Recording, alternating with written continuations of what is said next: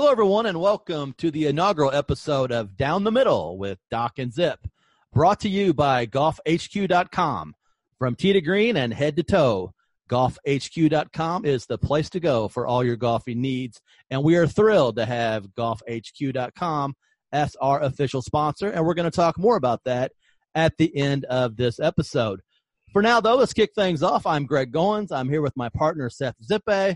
Together, we are Doc and Zip, two guys that love this great game of golf, and we're ready to embark on this exciting new journey as we share this podcast with the golf community. So, Zip, I guess it's finally here, and we're really going to do this, my brother. We are here, my friend. This idea came to the two of us just a little less than, a year ago, and here we are. The time is now, so very excited and looking forward to it, my friend. And I am as well. You and I are self-proclaimed golf nerds, and we can talk about probably the most useless golf information you can imagine. I would hate to think what we would talk about on like a 12-mile road trip or a 12-hour road trip somewhere. The stories we could tell and all the useless golf knowledge we have, that'd probably be a fun ride somewhere, wouldn't it? It'd be entertaining for us. Let's hope it's entertaining to other people. Yeah, absolutely. So, before we dive into who we are and why we're wanting to do this particular podcast, you have some exciting news there in Ohio. First of all, I'll tell you folks that Zip is a golf professional, and that's how we first met. But you also have some new sticks, and you took the clubs out, play a little bit. You're a new Mizuno staffer. So tell us a little bit, how did it feel to be on the course here recently? It felt foreign for the first couple holes, but I'll tell you what. The only reason it felt that way is because I have not played a round of golf since last early October. Battling some, knee injuries and of course the weather, and then moving back here to Northeast Ohio, my hometown. Been a lot going on.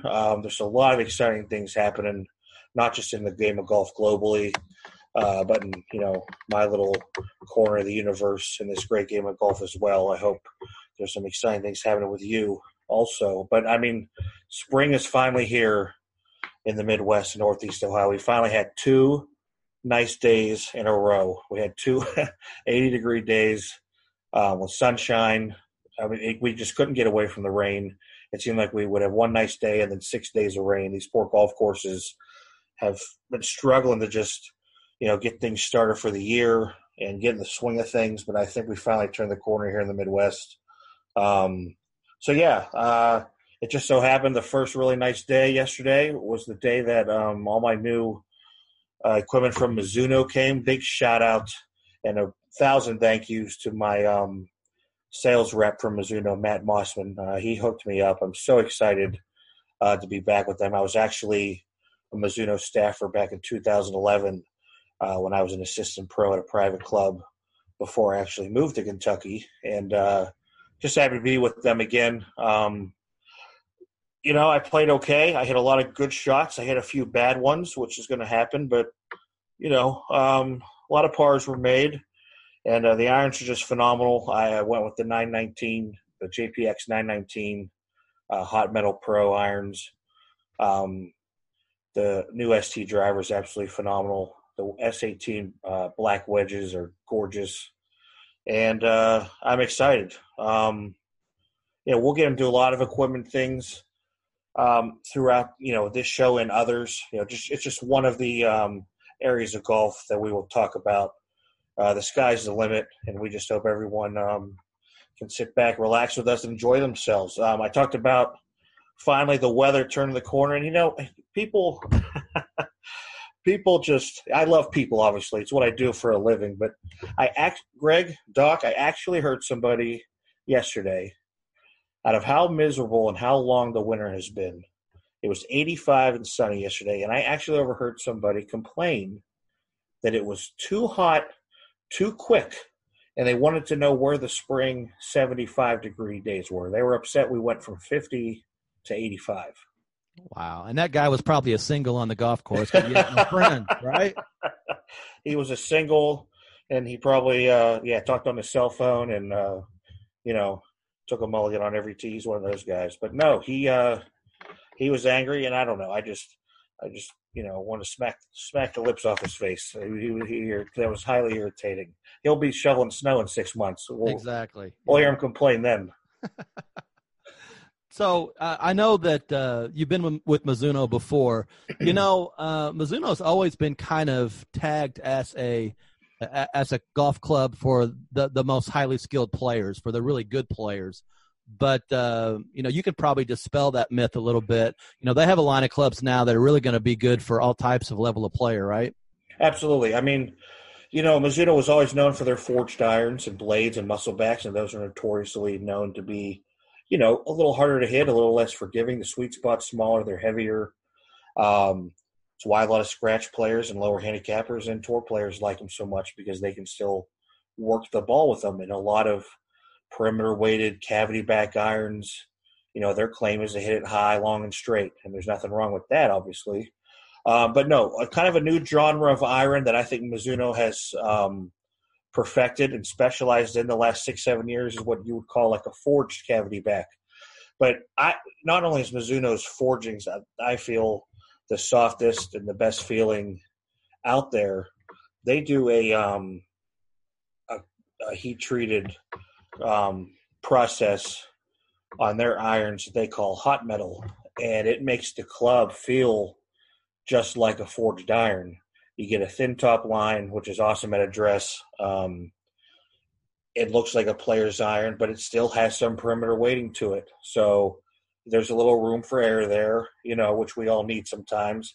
If you do tend to, if you have, if you hit it off the toe or the heel a little bit. So that forged cavity back genre of club is huge, and it's so popular that that's what a lot of the tour players are playing, no matter what brand they're with, whether they're with Titleist, Callaway, Ping, Cobra, whoever. Only 2% of card-carrying PGA Tour members play a true blade. Wow. So, yes. So everyone thinks that's what all those guys out there play. Brooks Koepka has won two of his majors with Mizuno JPX 919 irons. So I think that probably speaks for itself, and he does not get a cent from Mizuno for playing those. So that might be the stat of the day right there. Right. That's insider information from Team Mizuno. You cannot argue that. I mean, that right there is the best advertising you can ask for, because it comes free of charge. That's right. So, Matt, if you're listening to the pod, we just did a 3-minute spot for you here on Down the Middle with Doc and Zip. So feel free to send us all the Mizuno swag you've got, buddy. Matt Mossman, hook up my boy Doc. Thank you. Well, I'm glad you got to get out and play. I also heard that you had a little bit of trouble with your rangefinder. What's that all about? Or lack thereof. This is another sign to all of you that how long it's been since I actually got out and played and enjoyed myself. Couldn't find my rangefinder anywhere. Thought maybe I lost it from the move from Kentucky back up to Ohio. Looked everywhere in my car, everywhere in my golf bag, and I'm still rocking my carry bag, my stand bag. So there's not that many pockets I could lose it in. So I just thought to myself, it's probably one of my many staff bags that I have in my garage, and I'll find it when I get home. But so on a whim, on the first hole, and I'm going to give a quick shout out to this company too, because it's an absolutely awesome app, and it's free. It's on iTunes and the Google Play Store. Golf Pad is a free golf GPS for your smartphone. You can keep score on it, keep track of putts. You do have to upgrade and pay. I think maybe it was $9.99 a month if you want to keep all your course statistics. I obviously didn't do that because it's kind of a one and done thing. But I kept it on my phone. I'm not going to delete it. It was absolutely tremendous. It came in handy. The numbers were right on, because the other two guys we were playing with in their cart, they had their Garmin, GPS watch, and the other guy had a laser, which is what I lost. But Golf Pad, look it up, download it, try the free one first. Like I said, it's very, very cool. And the golf course we played was on there. Took 10 seconds to find me. So it was awesome. But today, Doc, I kind of figured out exactly what the heck happened. So my laser rangefinder went MIA, and I tried to think of where was I the last time I used it. And it was obviously last year at some point. And I bought one of those Frogger. It's like a Velcro strap that goes around the actual rangefinder, and then there's a smaller one that comes with it that you actually attach to the frame of the golf cart, like near where the windshield is, that metal bar there. And then there's a magnetic spot on that strap, and then there's like a magnetic nub on the strap that's around the rangefinder, and it sticks right in there. It's super, super strong. You can even stick it to a club head. The magnet's so good. So it's right there for you. You jump out of the cart, you grab it. It's always there. You don't have to throw in the dash or the cup holder of the cart and risk it falling out when you hit a bump or going over a hill or something. So that was also missing. So that told me, I left it clipped to a golf cart somewhere. So I thought all the way back to the beginning of October when I played in a Pro-Am in Louisville that I was always lucky enough to play in with some of our amateur guys from the two clubs that you and I were associated with down there. Well, you're currently associated with. And I remember when we put it out on our last hole, the skies opened up and a monsoon came rolling in. So it was a mad scatter to the car and back into the clubhouse for the dinner and the award ceremony. So I left my rangefinder magnetically clipped to that golf cart in the middle of that hurricane. And nobody called me. My name was on the golf cart, on the cart sign, because I was the pro in our group, obviously, and nobody called me to tell me I left it there. Oh, wow. I'm not going to call them out. I'm not going to call the course out. I can't do that. I can't create any enemies on our first episode. Maybe our fifth or sixth. So you said hurricane. I mean, was this a Caddyshack type scene in which it was the preacher cutting out with the bolt of lightning, or set the stage for us? Yes, there was no I keep playing, that was the worst part of it. That was it. The worst was there. The skies opened up. It was hellfire, brimstone, lightning, hail, sideways. I even think there was a tornado warning at one point during that day because we did have about an hour delay in the middle of play that day. So it was a long day. Well, this is probably also a good time for our very first public service announcement on the podcast. If you're one of those guys or girls that has a golf app, and we love all the golf technology here, Doc and Zip are big tech guys, but please go to the next tee and put in your data or put in your score. Do not do that on the green. I hate those guys, Zip. Some tells me we got an idea for an upcoming episode, golf pet peeves. There you go. Well, I'm glad you got out and got a chance to knock it around a little bit. They always say if you want to play golf, never get into the golf business. So you got to dispel that rumor and get out and play a little bit today.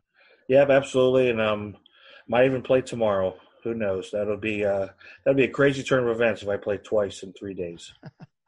Well, let's kind of segue into who we are and why we want to do the golf podcast here. We've known each other for a while, have become good friends. You're in Ohio. I am in Central Kentucky. We actually worked together for a short time. So let's kind of tell the folks a little bit about our backstory. And, you've got the honor on the first tee. So go ahead and play away. 4, please. Thank you, sir. As Doc said, my name's Seth Zippe. That's where Zip comes from. It's a long-time nickname. And, I'm a head golf professional. I'm back in the Northeast Ohio area. I actually work at an off-course retail shop called Golf Headquarters. It's located in Youngstown, Ohio. And we're going through a huge expansion. We've added about a couple thousand more square feet of floor space, of sales floor space. Put in 2 brand new fitting bays, launch monitors. We have Foresight fitting launch monitor software. It's absolutely phenomenal. We're going to be adding the putter extension to that software here in the next couple of weeks. It's very, very similar to a Sam Lab. So for all you golf tech geeks guys out there like me and Greg, me and Doc, that is very, very cool. There's not a lot of things out there to fit people for putters. We're very excited to add this. But yeah, that is golfhq.com is our home, is our website. It's a national website, and you can order anything off of that site. And we either ship it directly from our warehouse there at the store, or we drop ship it to you from the company. And the website's doing great. I do a little work on there for our guys. I write our weekly blog that comes out every Wednesday. So you can follow golfhq.com on Facebook, and that'll you'll see that every Wednesday. But yeah, very exciting. I'm very excited to be back. I've known, these guys are like my family because I worked at Golf Headquarters from 2001. I started there when I was 18 years old, became an assistant manager. And so I worked there from 2001 till 2011. And in 2008, I decided that golf was for me. It was, I don't want to say it was really the only thing I knew, but it was the one thing I knew that I loved and I was good at. And I wanted to make sure that it was my future. So in 2008, I turned pro. I passed the PGA playing ability test, which is known as the PAT. And Doc and I will kind of talk about that in some upcoming episodes. What goes into the PGA apprenticeship, what to expect, how long it takes, what you have to do. Some things have changed a little bit, but it's still pretty old school as far as the program goes. But 2011, I became an assistant golf professional at a private club in Northeast Ohio called Trumbull Country Club, a very old club that I believe opened in the 1920s. And after that, my wife and I moved to Kentucky, and I was the head golf professional at Longview and Cherry Blossom Golf Club in Georgetown, which is just a little north of Lexington, so right there in central Kentucky. And that is actually where I met Doc. I hired Doc. Doc, so he'll tell you a little more about himself, but we hired him on as one of our pro shop staffers. And you guys can tell in the first 10, 15 minutes of this episode that he's a great guy. He loves the game. He has a tremendous, love of the game and of teaching and coaching. He has a great background in education and coaching, and that's a perfect guy to have on your side and behind the counter in your pro shop. So that's kind of me in a nutshell. Doc, why don't you kind of let these guys know exactly who Doc is and why you're qualified to sit with me and talk to these people every now and then. Well, I hope we're qualified, and I know we're passionate enough about golf that we're going to have a good time talking about it. But my day job is I'm a full-time college professor, so during the day I'm called Dr. Goins all day, so that's where the doc comes from. I worked many years in public education as a school superintendent. I was a high school principal, which quite frankly may have been the toughest job anybody can ever have. I'm a former teacher. I've coached a lot of different sports. I actually coached high school girls golf, had a chance to coach in the Illinois State Golf Tournament in my last season, and that was a special moment. I actually have a background also in journalism and communications. Before I entered the field of education, I worked in the newspaper business. As a young adult, I was a sports reporter for a couple smaller papers and covered high school golf, college golf. I'd even had the opportunity to write for a short period of time for a magazine in Illinois called Midwest Golf Magazine in the 1990s that is long since gone out of business, but that was a great experience as well. I'm currently a contributing writer for A Sea of Blue, which is a Kentucky Wildcat community. So I get a press pass, and I get to write about Kentucky basketball and Kentucky football. And I'm right here in central Kentucky in Georgetown, right in the backyard of Lexington. So I'm a huge Kentucky fan, and that's always a lot of fun to go to the games and talk to coaches and players and follow the Cats. But the real reason, Zip, that I'm interested in the podcast and in the golf business is I still don't know what I want to be when I grow up. I'm 51 years old, and I've always wanted to work in the golf industry, and you gave me an opportunity, and now I'm working as a pro shop staffer, as you indicated. I'm now at Cherry Blossom Golf Club in Georgetown, Kentucky, which was voted by Golf Week magazine as the #1 public golf course in the entire state of Kentucky for 7 years in a row from 2004 and 2010. And one of my goals is to enter the PGA apprentice program at the ripe old age of 51. And you referenced the PAT, and I will have to take the PAT.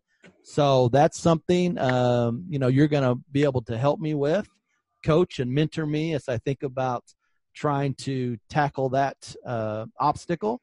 And I was thinking about this the other day, Zip. I think you can actually have a caddy in the PAT. So Doc and Zip may actually get to take the show to the golf course when it's PAT time. So what do you think of that? Fantastic idea. And you are correct there. Because believe it or not, my wife actually caddied for me when I passed. It was September 11th of 2008. And she was there for all 36 holes in one day. Wow. So we didn't kill each other. She was phenomenal. Just a great sport. And she really, I just don't think she really knew, maybe not how nervous I was, but it's tough. The passing rate's only 19%. I was the only one in my foursome that day that passed, and these were good players.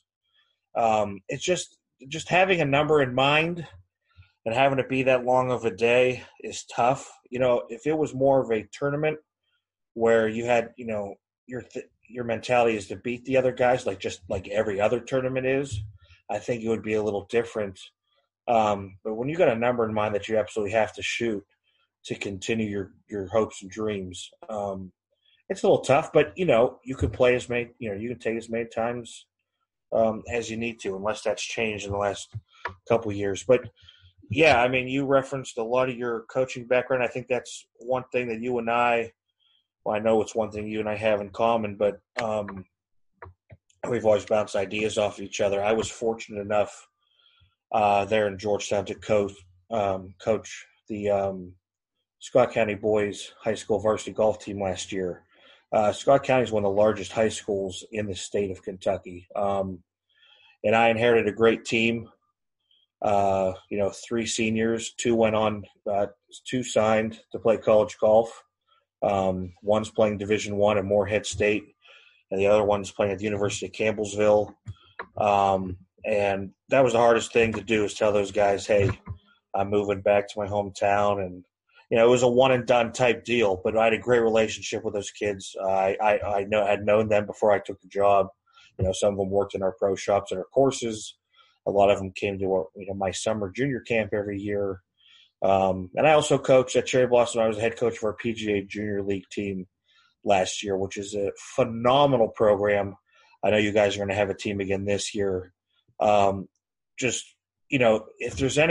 there's anything that, if there's one duty that golf courses and golf pros alike need to be doing, is ensuring that we all have a job in the next 5 to 10 years. And that only happens with these juniors growing up and playing the game and to keep playing the game. So the PGA Junior League is a great organization that is doing just that. And a very exciting thing. That was a great opportunity for me and a great experience. And, I was just telling some people the other day in the golf shop that I don't see nearly as many kids as I would like to see coming out to the golf course after school or even during the summer. I mean, we have junior camps, we have the PGA Junior League, but I mean, I think about, this next generation, and I hope the Tiger effect is really gonna help kids get more excited about golf, and we're going to talk about that here in just a minute. But 30 years from now, all the guys that I see on a daily basis, aren't going to be there. Or maybe they're not going to be, as active as they would like to be. And so we got to get kids playing golf and continue to grow the game. Well, Tiger definitely had that impact on me. I mean, the day he won his 3rd straight U.S. Amateur in '96, that Sunday, that was the day before my freshman high school golf tryouts. So that was honest to God, that was officially the first day that golf was considered cool and considered a sport. I mean, Tiger did that. And I think you're seeing that again. Hopefully the kids aren't looking at him like, hey, who's this 44-year-old guy because he was 20 when I was, kind of introduced to him and started following him. But yeah, I mean, there's no Jordan Spieth, there's no Brooks Koepka, there's no Jason Day, there's no, Justin Thomas without Tiger. They've said that his poster was on their wall. His video game was in their consoles, and his Nike swoosh was on their hat growing up. I mean, Rory has said that hundreds of times. So we're all happy Tiger's back. Those guys, they're happy he's back because that means the game is healthy. The purses are high. The amount of money they're competing for is just incredible. The sponsors and all that. Tiger's doesn't push the needle. He is the needle. Yeah, and we were talking not too long ago about the Tiger effect. The Sunday that he won the Masters, and you were working at the store, and kind of share those experiences with us, not only watching it there as things were unfolding, but then the immediate reaction you had from the public that wanted a piece of Tiger, whether it was a hat, a shirt, whatever they could find to feel like they were a part of it. Well, it was an exciting day. I mean, no, I really wasn't that bummed out that I didn't get to sit on my couch and watch it. I mean, I was working the store, with a couple of our, our sales staff, and we fired up the last round on the simulator projector screen because it's it's hooked up to a laptop. So we typed in CBS.com and brought it up on a 14-foot screen. It was awesome. Got some just brought just a little extra buzz to the day, and it was cool that they teed off early that day to beat the weather. So that brought a cool dynamic to it also. But yeah, Tiger effect. I mean, don't say it doesn't exist because I saw it and witnessed it firsthand just a few minutes after his winning putt was tapped in. The phone rang. A gentleman on the other line said, hey, what time you close? And I said, Sundays we close at 5 o'clock. It was about 4:45. And he said, great. He's like, I'm on my way. He said, do you have the Tiger Woods hats in stock? And I said, yeah. I said, we just got the new ones. We got them in white, black, and red. We got them in on Friday. And he said, all right, I'm on my way. He said, I'm going to be cutting it close, But I said, we'll wait for you. Don't worry about it. About 5 to 5, the phone rings again. It's the same guy. He said, hey, I just want to let you know, I'm running a few minutes behind. I'll be in a blue pickup truck. If I get there a little after 5, will you be there? Will you let me in? He's like, I hate to ask you that, but it's important. And I was on cloud nine. We were all excited. I would have waited for that guy till midnight. So I said, hey, absolutely, don't worry about it. You have my word. A couple minutes after 5, he pulls in, and out he jumps from the driver's seat, and out comes a little blonde girl from the passenger seat, probably 8 or 9 years old, and they walked in, and we started kind of laughing as we saw each other, and we said, well, let me show you the hats. And as we walked over to that section, they were just kind of telling me how they spent the whole weekend together on the couch watching, and I come to find out, Doc, that it wasn't Dad making the little girl ride with him. It was her idea to go out and find the Tiger hat that he was wearing while she watched the Masters with Pops on the couch. So she got a white hat. Dad got a black hat. Made their day. They made my day as well. Very, very cool. Yeah, and Tiger, that obviously he's a hot topic. Every podcast, every golf show, you can't turn the Golf Channel on without his name being mentioned probably every 2 minutes right now, and rightly so, because it's been called the greatest comeback in golf history, and I've even seen a little pushback on that recently. People talking about Ben Hogan when he was in the bus crash and had a double fracture of his pelvis and came back 11 months later and won the U.S. Open. But when you really stop and think about this objectively, and I looked this morning at some statistics, Tiger was ranked, the official world golf ranking for Tiger Woods in December of 2017, he was at 1,199. I mean, he had fell off the planet. Well, I think I was at 1,206. So you may have been higher than Tiger Woods at that time, Zip. And for him to come back after all the injuries, knee injuries, neck injuries, back injuries, all the surgeries, all the personal drama he's had in his life, going through the chipping yips, we'll call them, working with 4 or 5 different instructors. Absolutely incredible that he was able to come back and win again. Especially, how would you like it if every time you open up your laptop, turn on the TV, the radio, what have you, or just out and about, run to the mall or Target, for crying out loud, to have peers, Hall of Famers, reporters, talk show hosts tell you, not just guess at it and assume something, but to tell you you're never going to win again, to say it'll never happen again. I mean, guarantee it. Tell him, he should retire. We'll never see him win again.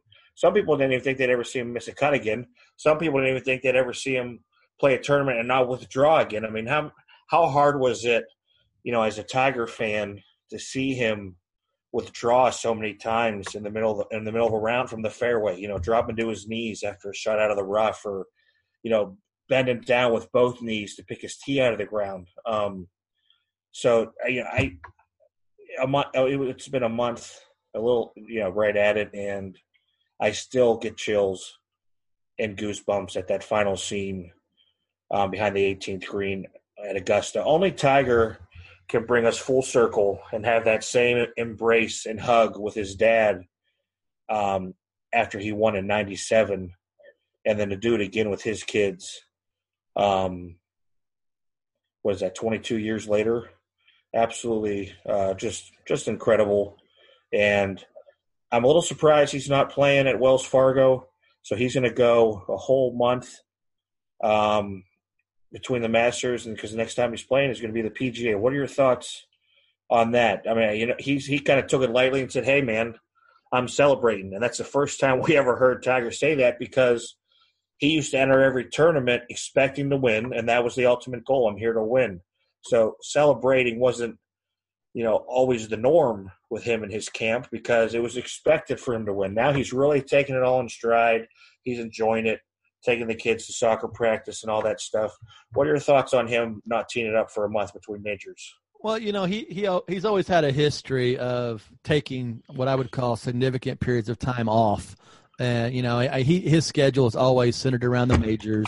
And he's hitting a ton of balls at home. He's probably playing with his buddies. So it's not like he's not touching a golf club at all. But I think at this point in his career, and rightly so, he's thinking about the big events. He's thinking about the majors.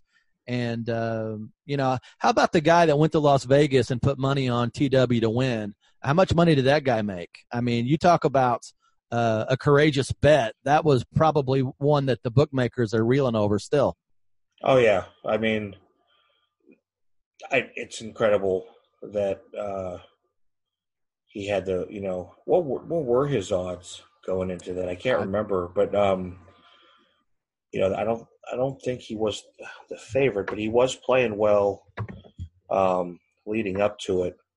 But yeah, I mean, no one ever used to make that much betting Tiger, because he was always the favorite So, yeah, that guy cleaned house, and I think we all cashed in as well, being around and being able to witness that. I mean, I felt like I won that day. That's for sure. Yeah, without a doubt. And if you just separate all of the human interest stuff about his life and what he's been through with all his physical ailments, just take it from the perspective of his golf swing. How many different times he's had to change his golf swing just because his back and his knee and his body would not let him swing the club the same way it did when he was 23 years old. To go from Butch Harmon to Hank Haney to Sean Foley, and then finally to wrap it up with Chris Como. It's amazing how many times he rebuilt a swing that I would argue was flawless to begin with. Yeah, everyone always, the last 5, 6, 7 years, people have asked, why doesn't he swallow his pride? Call Butch up. He had the best swing with Butch, Harmon. But that was a different Tiger. That was 22-year-old Tiger. Then when he moved on to Hank, Hank Haney, I mean, they had to build a swing to favor Tiger's knee. And then with Foley, it was all kind of analytical. And, Sean Foley Smart guy. I love hearing him speak. Um, I don't agree with a lot of his points and philosophies, but that's okay. I just, I don't. That dynamic was different, and a lot of people can say what they want, but Tiger won 5 tournaments in 2013. Was Player of the Year. So Tiger knows what he's doing. When you're in the spotlight, I mean, you're in the spotlight for the bad and the good, and you got to expect it from all angles. Which is, I know it's tough, but hey, not only is Tiger physically, and athletically gifted, but outside of Jack, Tiger is definitely the toughest mentally that of an athlete that I've ever seen. And I'm sure you've ever seen. Yeah, without question. And if you just take a real cursory look at what Tiger did under each teacher, with Butch Harmon, Tiger had 34 wins and 8 majors. With Hank, 31 wins and 6 majors. So there are the 14 majors right there between 1996 and 2010. He did win 8 times with Sean Foley, but did not win a major. And then he was only with Chris Como for 15 starts and was winless. So from 2010 to just the last year, he was really kind of in a bad place, probably, mentally and physically, just not being able to get out and compete. Hank Haney had a lot of pressure on him. They all said, that Hank had the toughest job to take over after Butch and to meet Tiger's goals and expectations and the demand and the 14-hour practice days at Isleworth, and I think Chris Como had a pretty tough job because that was a totally different Tiger. That was a physically and mentally broken down Tiger Woods. Publicly, he was put through the ringer. And then, just physically, all the back surgeries, knee surgeries, all the criticism. So I bet that was a pretty tough gig for Chris. I don't know if I would have won. I mean, tough to pass on that job, but I wouldn't have blamed him if he did. And another thing, Zip, that I found really fascinating throughout Tiger's career, and you may disagree with me on this, but I really felt like for a lot of his playing career early, he was playing with inferior equipment. I've never been a big Nike golf club or golf ball guy. He had a lot of success with the TW brand, and you could still buy shirts and hats and all that stuff. As you well know, you're going to continue to get flooded for those requests. But, now he's playing TaylorMade. And just kind of what are your thoughts on Tiger Woods and equipment over the years?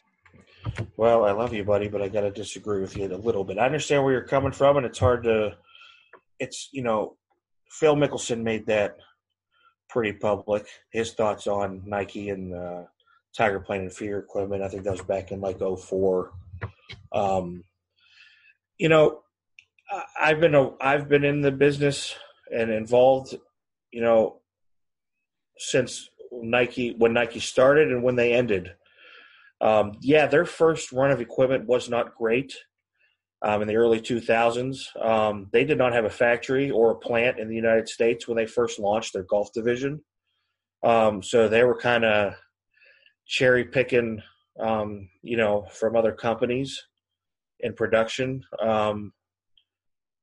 When they hired, Nike's going to throw a ton of money at somebody, at big names, just to say they're the best and just to stay number one with any division, Jordan shoes, whatever. And they hired Tom Stites, Mizuno's lead club designer, and when they brought him aboard and got their ball plant and their club assembly plant in Texas going, their stuff got a lot better. Obviously, Tom coming from Mizuno, we already touched on it at the beginning of the show.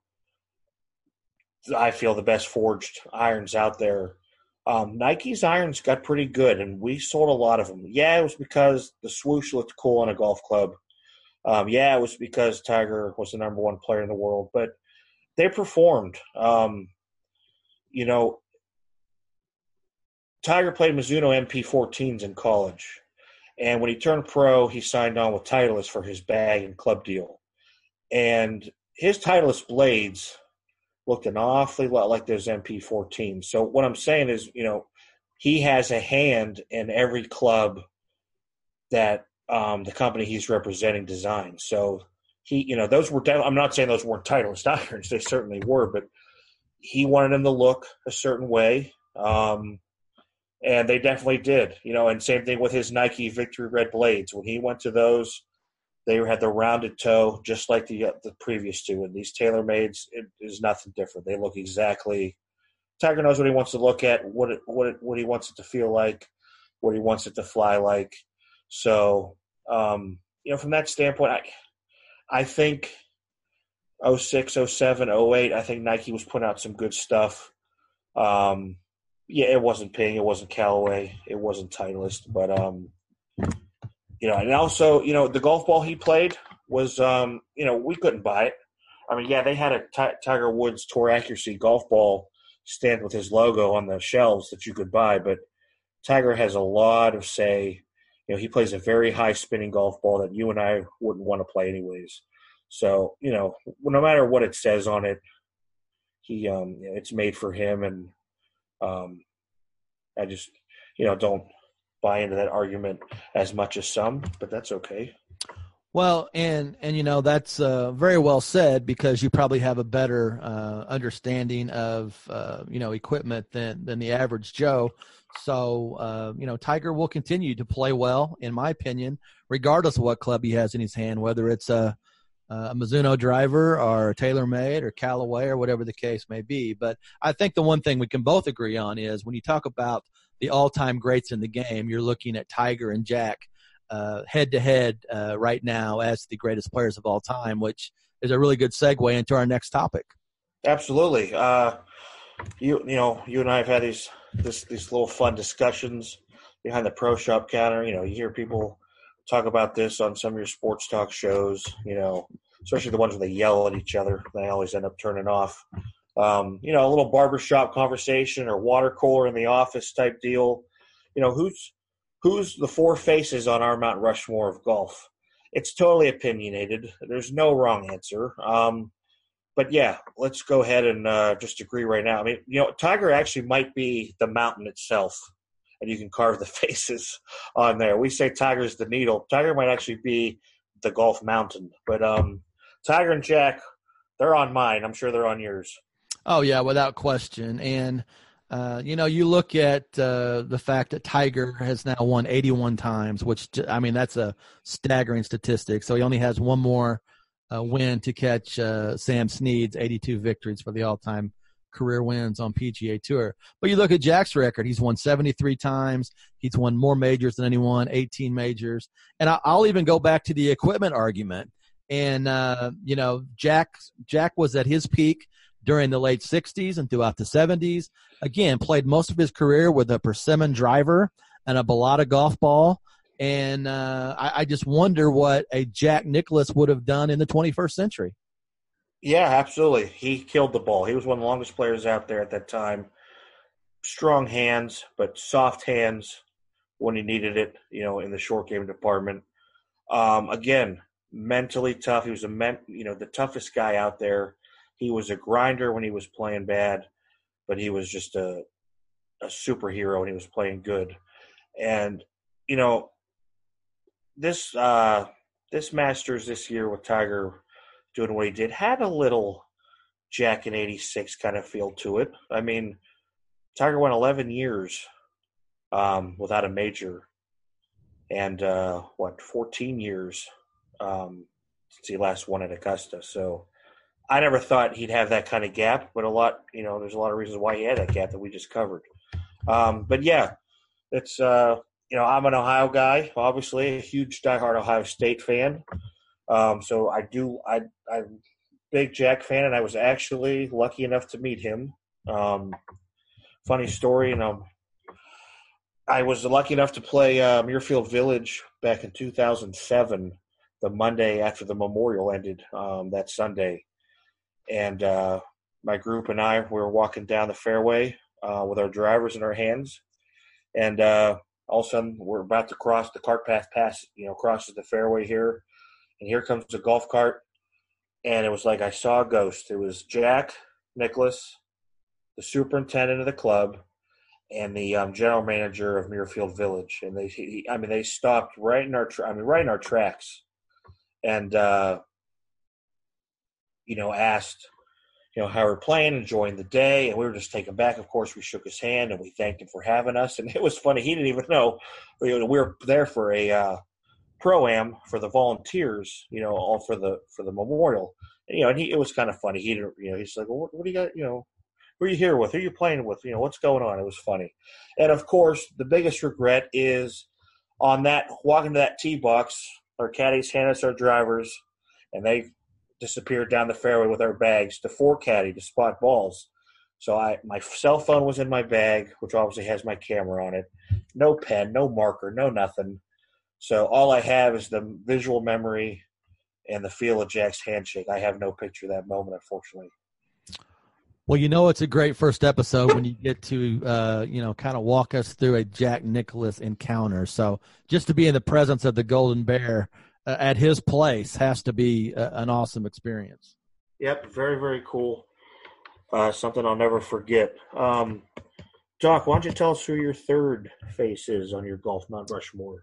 Well, kind of going through the list, and not only did I list my 4 on Mount Rushmore of golf, but also I made a large list of people that I left off because I figured we'd probably also go through those. But number 3, in my opinion, is the Hawk, Ben Hogan. And for a lot of different reasons, first of all, I really believe he's the best ball striker of all time. He has that model golf swing. I still have a picture of him hitting the 1-iron at Marion. It's a black and white print framed in my living room right now. So that is an iconic photograph, and he's just one of the all-time greats. And you think about golf instruction, the book 5 Lessons is probably, the Bible of golf instruction. The first one really to show us that pane of glass and talk about swing plane. So I just really felt like Hogan deserved a place on that Mount Rushmore. Yeah, the 5 Lessons book is still current today. I mean, as far as, the philosophies of the golf swing, one of my favorite teaching books without question. I had Ben Hogan on mine as well. I wanted to have 4 players from different eras. But I'm going to have to put Ben as the Hawk. I'm going to have to put him as my honorable mention, I think. Oh, wow. Ben Hogan does not make the cut? Ben was, I appreciate everything he did for the game, especially after, his car accident where they told me to never walk again, let alone win again, and he won tenfold. Ben Hogan was a different kind of character. He was a different guy. His first couple encounters with a young Arnold Palmer out there on tour weren't the most pleasant. But Arnold never blamed Ben, never had a chip on his shoulder about him. He always respected him. And speaking of the king, that is my third face on Mount Rushmore. I love Arnold Palmer. He's the king. I love him. One of my favorites of all time, just a larger-than-life guy. I still remember where I was when I heard the news of his passing. I had a lump in my throat. I was in Myrtle Beach with my wife eating dinner, and it came across on my phone. And sad day for just not the game of golf, the world. I mean, you could mail a used Kleenex to his pro shop in Latrobe, to his office, and you can guarantee it might have taken a couple of weeks, but you were getting that used Kleenex sent back in the mail, and he was signing because he signed everything you mailed him. He signed autographs till the sunset at tournament spots. He was a regular at Bay Hill. You could just walk in and he might be at the bar drinking an Arnold Palmer or having lunch. Or he might even be on the first tee. He might be in the group behind you or ahead of you. Who's sitting into us? Oh my God, it's Arnold Palmer. So I just, what can you say? Just one of the best guys not just to ever grace golf, but to grace the world of sports. I mean, Arnie was so influential in actually the launch of the PGA Tour. I mean, he helped found the golf. He founded the Golf Channel. And he was very big when golf started to become more popular and be televised. He had a big hand in that, getting golf tournaments on TV more, and that was kind of the start of Arnie's Army. And the large galleries breaking down the ropes and following him. So he had a lot of swagger as a young guy, and especially at the turn of color TV, and had that lashing kind of swing and played that big old draw, and just a lot of fun to watch, a whole lot of character, and he's definitely missed. Yeah, and I couldn't agree more. And the king, Arnold Palmer, is the fourth person on my Mount Rushmore of golf for all the reasons that you just mentioned and so many more. So just incredible ambassador for the game for so many years. I did have a chance to go to Bay Hill. Unfortunately, I did not get a chance to see Arnie. He wasn't there that day. But just to walk around the property, you kind of had that spiritual feeling that you were at his place and really appreciated being there. So, but now here's the real big question. To make an Arnold Palmer, I've always thought that it's 2/3 iced tea, 1/3 lemonade. What are your thoughts on making the perfect Arnold Palmer? I thought it was half and half. I'm going to have to dispute that, Zip. I think it's 2/3 iced tea and 1/3 lemonade. All right, I'll remember that. Now you can even get, put your party hat on, because you can do iced tea flavored vodka now with lemonade. Oh, yeah. Is that the John Daly? There you go. That's the John Daly. That's the John Daly. There's actually a really good – remember those old ESPN, This is Sports Center commercials? There's one. Arnie is in the ESPN cafeteria, and he goes and he gets makes an Arnold Palmer himself. And I think you will see, Zip, that it's 2/3 iced tea, 1/3 lemonade. But good eye there. We'll come back and verify that at a later date. So my 4 on the Golf Mount Rushmore would be Tiger and Jack, Ben Hogan, and Arnold Palmer. So I've got to know, I'm dying to know, who did I leave off? Who did Zip put in that other spot? Drum roll. Boy, we're boring. So I have Tiger, Jack, and Arnie. You have Tiger, Jack, Arnie, and the Hawk, Ben Hogan. Like I said, I dropped Ben Hogan, and I went with Mr. Bobby Jones. Can't argue there. Good call. Absolutely. Obviously, won the career Grand Slam. Grand Slam back then was a little different. They counted the US Am and the British Am at that time.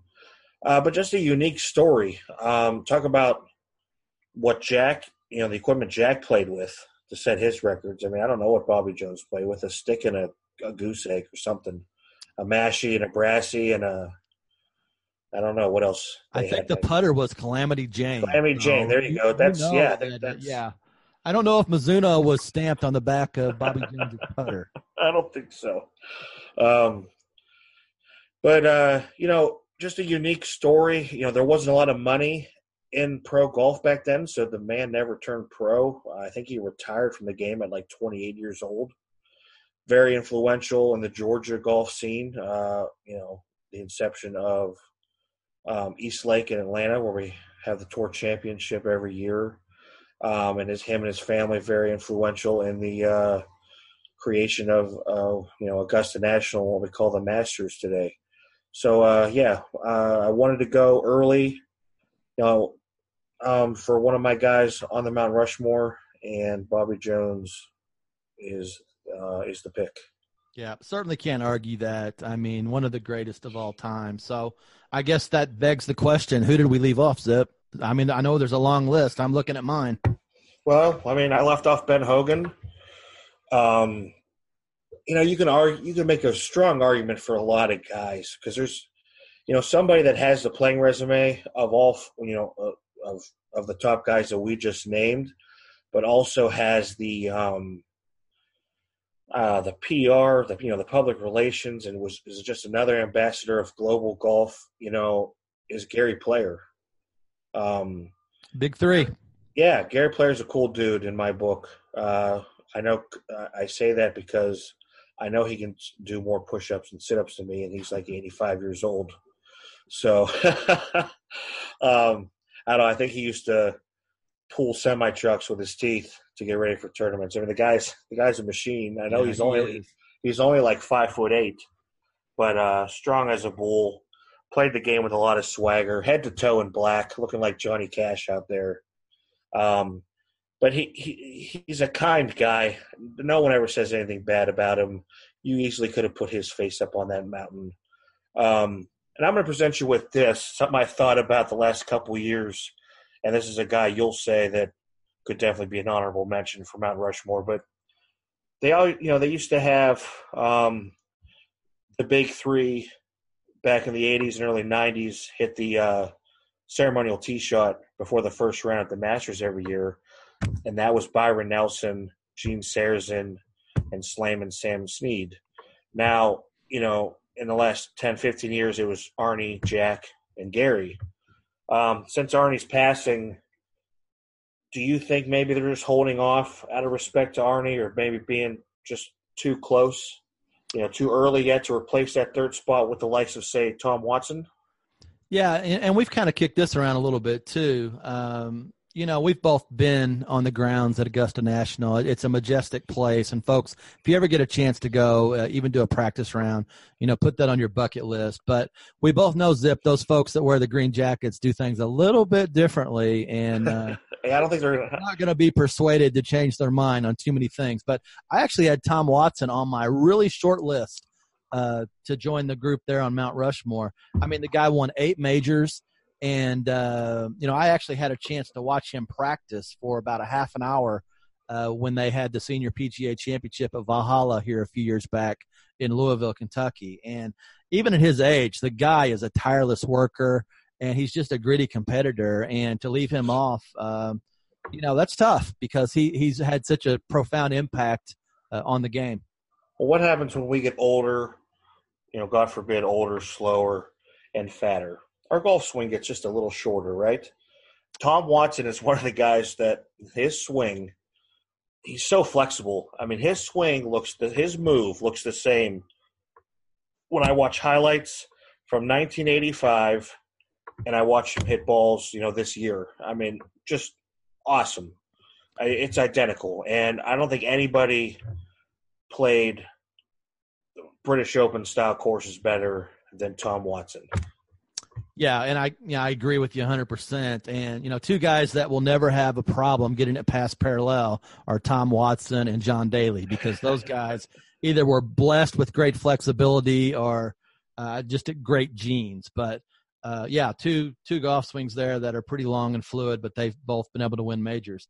Now, another guy that I had, and I'm a big Phil Mickelson fan, as you know, Zip, and looking at his stats, a guy that wins 43 times in 5 majors, and if not for a certain Eldrick Tiger Woods, would probably be the greatest player of this generation. And all he has to do is make par on the last hole of the U.S. Open, and he would have won all 4 major championships, but the guy just couldn't get it done. No, he went years and didn't get it done at any majors. So, he had that title that no one wants to have. It's kind of like a backhanded compliment. You're the best player without a major. He had to hear that for 15, 16 years. But I'm a Phil fan, bigger fan of Phil's now than I was in my younger days. No one's put their foot in their mouth more than Phil, but he admits it openly. Winged foot is sad to watch. Hitting it off the hospitality tent, then into a trash can. Yeah, that was tough. But the man figured out how to get it done. So I was very happy for him when he finally broke through and won at Augusta and jumped 4 inches off the ground. Phil has really, the last couple of years, has really utilized social media in a very cool way. He does it the right way. Doesn't take himself too seriously. I don't know if you've seen any of his Instagram or Twitter or YouTube videos lately. The guy's a riot. We always heard that he's a riot behind closed doors at President's Cup team rooms and Ryder Cup team rooms. He's got to be funny. And he's got to be charming because now even Tiger likes him these days. So what's that tell you? Yeah, I mean, he's hysterical. If you get a chance to follow him on Instagram or Twitter, he's giving tips now. And the big thing right now is, work out so you can get Phil Mickelson's calves. I guess he's got the greatest calves of all time. So, yeah. So as I look at who else we left off, Sammy Snead with 82 career wins. We talked about him. Byron Nelson was on a hot streak there. I think he won 11 events in a row. You have to go back, but you think about someone like Walter Hagen, who won 11 majors and really dominated throughout the 1920s. And then I was thinking about a female. We certainly want to be respectful to our female listeners out there.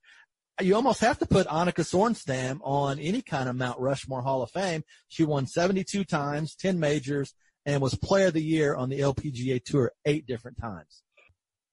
So that is our Mount Rushmore of golf, and we want to hear from you. Who would you put on the Mount Rushmore of golf? So what we're going to do to celebrate our new sponsorship with GolfHQ.com, we want to hear from you. So you can contact us on Gmail at docandzip@gmail.com. You can also follow us and DM us at our Twitter page, which is DTM Golf Pod. We want to know who's on your Mount Rushmore Hall of Fame for golf. And Zip and I are going to pick a winner. And the winner's going to get a dozen Titleist Pro V1 golf balls from GolfHQ.com. So how cool is that, Zip? That's right. We're kicking it off with a bang with a giveaway. How cool is that? We might have 7 listeners. We might have 700. So someone's getting a dozen Pro V1X golf balls. They're going to say Zip on the side. I don't think anybody cares about that, right? Just cross. You can put a little, side stamp or, put that line on your ball to line up your putts if you want to cross Zip out. These will not be X outs. I just want to verify that these are brand new Pro V1s. For my own personal stock, so you can move it like Zip. So we're going to try to have these giveaways from time to time. And just to reward you, our loyal listeners out there. And we want to hear from you, too. So be sure to follow us on the Twitter page.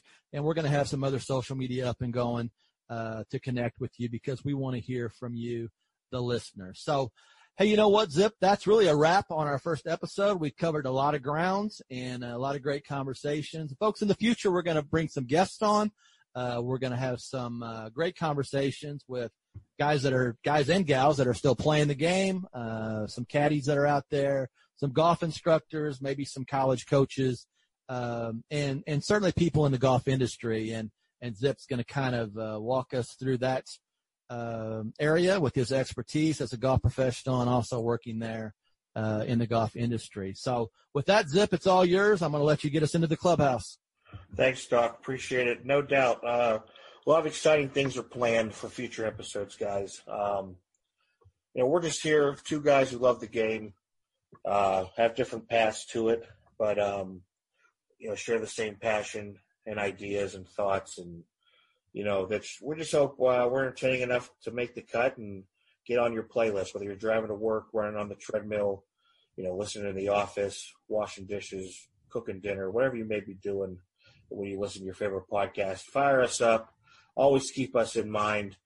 A lot of great conversations are planned and discussions with some great guests. Like Doc touched on a little bit, some PGA section pros, caddies. We're both lucky to have some relationships and friendships with some PGA Tour players that I want to try to get on. We'll talk about everything from instruction to what's happening in the world of golf, what happened in this week's tournament, what's going to happen in next week's tournament.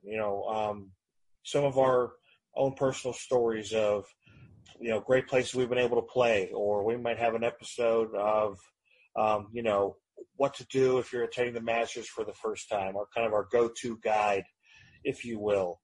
I just hope that everyone enjoyed themselves. I know we did. This is something we're so happy and so grateful to finally come to fruition here. I'm stoked to be a part of it. And we got a lot of exciting things coming your way. So yeah, tweet at us, email us. Tell us what you enjoyed, what you liked, what you didn't like. Just, reach out to us on all our social media platforms. And as always, each and every Down the Middle podcast is brought to you by GolfHQ.com. From tee to green and head to toe, GolfHQ.com is the place to go. Until next time, Doc, I appreciate it, my friend. Yep, it's been a lot of fun. And, folks, be sure to check out the website. Be sure to hit us up on social media. We want to hear from you.